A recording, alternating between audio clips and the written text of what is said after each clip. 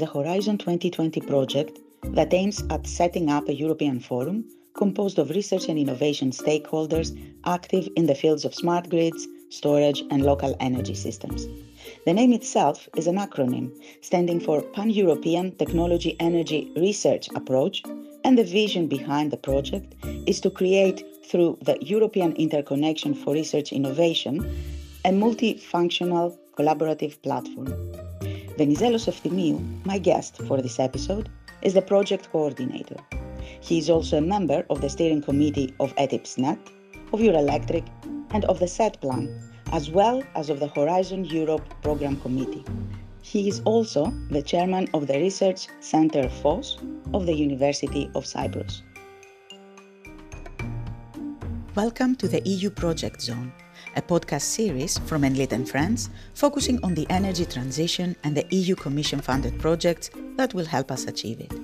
My name is Areti Daradimou and I am the host of the EU Project Zone. Hello, Venizelos. Thank you for being here with me today. Thank you for inviting me. I'm very happy to be here to discuss things around our very important project, Pantera. I'm glad to hear it because, yes, there are some questions I have for you and I was looking forward to pose them to you. So would you please, first of all, describe in a few words what the Pantera project is about? Well, the Pantera project attempts to bridge the gaps that currently exist in the energy field in Europe between member states as regards research and innovation, and effort and financial commitment for achieving the strategic objectives of Europe for 2030 and 2050, leading to a low carbon economy in support of the environmental aspirations of humanity. That's a very, as you mentioned, needed thing in the European energy sector. Research and innovation needs this kind of holistic view in things. And you sort of answered my second question, which is which need of the EU energy grid is Pantera covering and how? But I would still like you to elaborate a little bit more. Oh, yes, I do think that there is a lot more to that. And the Pantera project is targeting the specific areas of smart grids, storage, and local energy systems. And key objectives in this process is the development of a multifunctional platform to connect the EU research and innovation community, to enhance collaboration, very important, wider interest, and use of project results. This last issue, the project results, is of critical importance in research and innovation, and that is why ERI gives a central role into this. Through this, avoid redundancy and lost euros through duplicated efforts, strengthen the participation of member states in support of research and innovation in Europe. All contributing entities will benefit through the enhanced connectivity and wider range of services, leaving no one behind, as we all know and we all talk these days in Europe. Exactly. And you mentioned the entities that participate in the project. May I please ask you to tell me who is involved? Yeah, we have in this project 9 spread partners from Europe, who are 2 coming from Cyprus, FOSS and SUD5. It is the Association of Europe, which is very well known, of DERLAP, the RSE of Italy, SINTEF from Norway. We have the University College of Cork, Ireland. We have the UCD University of Dublin, the Technical University of Sofia, and Fisigalas Energeticas Institute of Riga, Latvia. All esteemed entities, indeed. And who is the target audience of the project? Yeah, the research and innovation community of Europe is central in this. And we aim research and innovation. And so this is our main target objective. But of course, around it, we are aiming the stakeholders and influencing other entities that affect research and innovation activity in Europe. So specific emphasis is towards the direction of the 15 low activity countries. I don't know if you knew it, but we have ranked 15 countries that are very low in research and innovation activity. And these are Cyprus, Malta, Greece, Bulgaria, Romania, Poland, Czech Republic, Slovakia, Hungary, Latvia, Lithuania, Estonia, Croatia, Portugal, and Ireland. All these need support and need strengthening their research and innovation.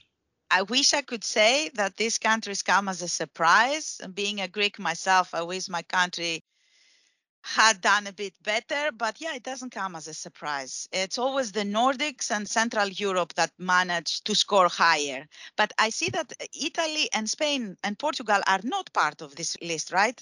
Am I right? No, Portugal and Ireland are there. Yeah. And there were two lists. In one, Italy is in, and in the other, Italy is not in. So let's say it's on the border. Okay, it makes me feel a little bit better. No offense to our Italian audience and friends, of course. Now, given the diversity of the continent's various grids and the peculiarities of each EU member state, how can we secure fair and competitive research and innovation in a pan-European level? Okay, this question of yours is central in the IRI platform and the work that we are doing, because this is actually a main objective of our project. So it is true that we have diversity in the detail of the evolution of systems supporting the energy needs of Europe. And this is naturally desirable since sources and local conditions vary. However, technology evolution based on approved standards and codes is well perceived, and it is the way for achieving most with less cost and energy resource. And we need, in addition, a common understanding of where we are and where we are going, and the active contribution of every bright mind in Europe to be utilized. So that is where IRI comes into play to bring this uniformity, accessibility, and much needed collaboration without losing the local competitive advantage in achieving solutions. You mentioned standards in your answer, and from experience, both with Enlit Europe and Smart Energy International, and now with the Enlit projects, I know that there are various standards from various associations all over Europe, and not only. Last year, I interviewed a director from a Japanese company that is creating standards that they're hoping to bring to Europe. I'm a little bit confused on this one. Can we have one common standard for the entire Europe, or is that impossible? Well, as you know, Europe has its standardization body, CENELEC, for electrical usage. And so the CENELEC of Europe, the standards, are meant to be doing this specific approach and service towards the technology evolution in Europe.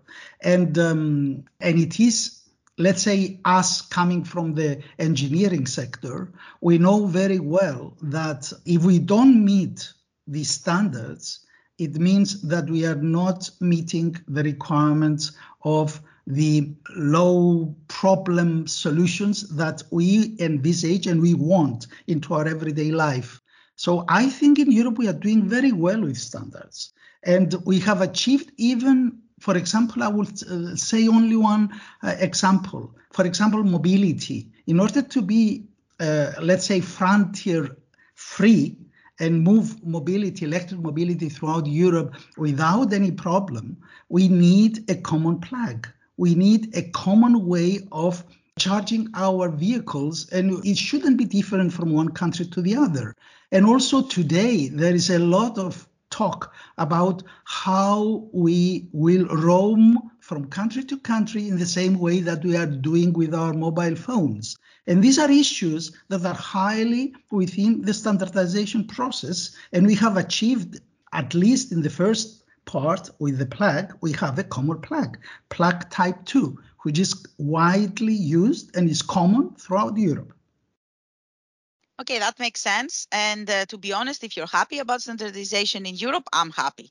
So I will ask you about the modus operandi. So how can we ensure a pan-European modus operandi as Pantera promises? And what are the obstacles that, in your opinion, the project will face? Yeah, well, continuing on what I have already said, I would stress the importance of building a common basis of evaluating progress, identifying gaps and needs, and through strong, diverse collaborations, pave the next steps. This is critically important because maturing of technologies and how we evaluate this and how we agree on that and how we identify future needs and requirements is something that is not completely covered within the policymakers and decision makers. And quite often, the Commission was raising this issue of how can we achieve to Horizon Europe and publish our research programs and calls and what do we want to further develop without knowing in quite, let's say, reliable way and in a quantified way where we are with progress. And so in that direction, we are trying through IRI to help. And we are trying to build a quantifiable methodology of doing that and helping everybody by using results of projects and making it easy for consortia to give these results in order to automatically quantify progress made and identifying needs and requirements, and this to be accessible by everybody. And you know how much important it is for every person in Europe to know where we are with technology evolution and where are the gaps needed and how many euros we are going to save because we are not reinventing the wheel. So this is an area where we consider IRI is going to help. And behind these needs to be achieved lie the obstacle that we are facing, but we are doing well and we feel strong that with the support of JRC and the Commission that are with us all the way, we will manage to make a huge step forward as Pantera project and the IRI that we are promoting. So basically, Pantera project not only connects the dots on various levels, but will also offer a transparent platform for everybody to know what is going on. That sounds really, really good. Mm-hmm. And which technologies, in your opinion, best enable digitalization? And is Europe a front runner in the world on this topic? Okay, as Europeans, we would like to be first runners, of course, we all know that, but digitalization highly depends on communication infrastructure and related technologies, but also we need, in the electrical industry, numerical solutions embedded in the control loops, in controllers, etc., of active components of the integrated grid. Smart meters, smart grids are a must to move forward to achieve smart solutions in all spheres of energy use.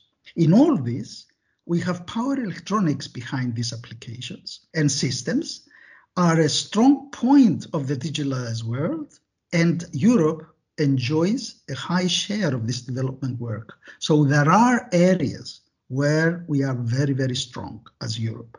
But there are other areas that we are weaker and we are followers. Okay, so you're an optimist. You see the glass half full, let's say. Yeah, that's right. Correct. That's correct. Correct interpreted. Thanks. Part of why we're doing this series of podcasts on projects is because we want to start a dialogue with the European Commission. Now, I know that you personally have a connection with the European Commission and everything, but for my last question, let's say for our interview, I want to focus a little bit on rules and regulations. So if you could right now address the Commission and tell them, what is it that we are missing in Europe, or what should we change when it comes to regulation? And I intend, of course, mainly the European level, so EU Commission, but also local, the local authorities. Mm-hmm. Okay, it's a very difficult question to answer in many respects, but I would say that a common thing that we find is that regulation usually follows, and it follows slowly. is not responding to technology developments fast enough. Hence, we normally experience a slow adoption that's slowing down energy transition. This is a bad thing. And we need to see incentive-based regulation being a common practice. And this is still not so. In other words, what do we mean by incentive regulation? We mean to give the pluses, the positives, to people that invest in the new technologies that will make our lives easier, more friendlier to the environment, more efficient. And so these issues should be supported by the regulators and look at them and not penalize because they were a bit more expensive in 1 year. And this is happening in some countries. Only very few countries in Europe are really doing incentive regulation. So faster adoption of maturing technologies and research and development requires regulations to go a bit faster and being ahead. And in order to achieve that, we should adopt what we call research and development sandbox, as is known, which will allow testing of new systems, new technologies in the real world environment without being universally employed, but tested in the real world, and in order to influence policy evolution and policy development faster in order to be used. So as an example, if I say as an example, smart charging of electric vehicles using attractive tariffs is still not possible due to lack of deployed smart systems to support them and lack of tariffs to reflect possible cost savings that are achievable for the benefit of all. So smart charging, everybody's talking about it. Is talking about the handicap of not having enough charging points for our vehicles. But at the same time, these need to be smart. And for them to be smart, we need evolved systems to support them. So regulators have, technologies are here with us. They're here, they're tested. We know they are operationally possible, but regulation does not support them. And deployed systems do not support them. Why? I hope this is not an actual question because I cannot answer it, unfortunately. It's a question towards the regulators or the policymakers that you will go to talk to. Exactly. And I'll make sure to take it with me. Thank you so much, Venizelos, for being here with me today, for this really interesting conversation, and for sharing your knowledge with us. Thank you very much.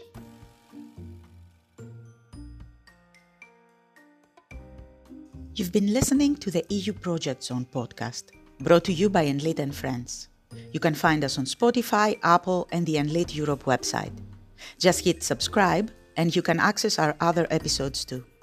I am Areti Daradimou, host of this podcast series, and I thank you for joining us.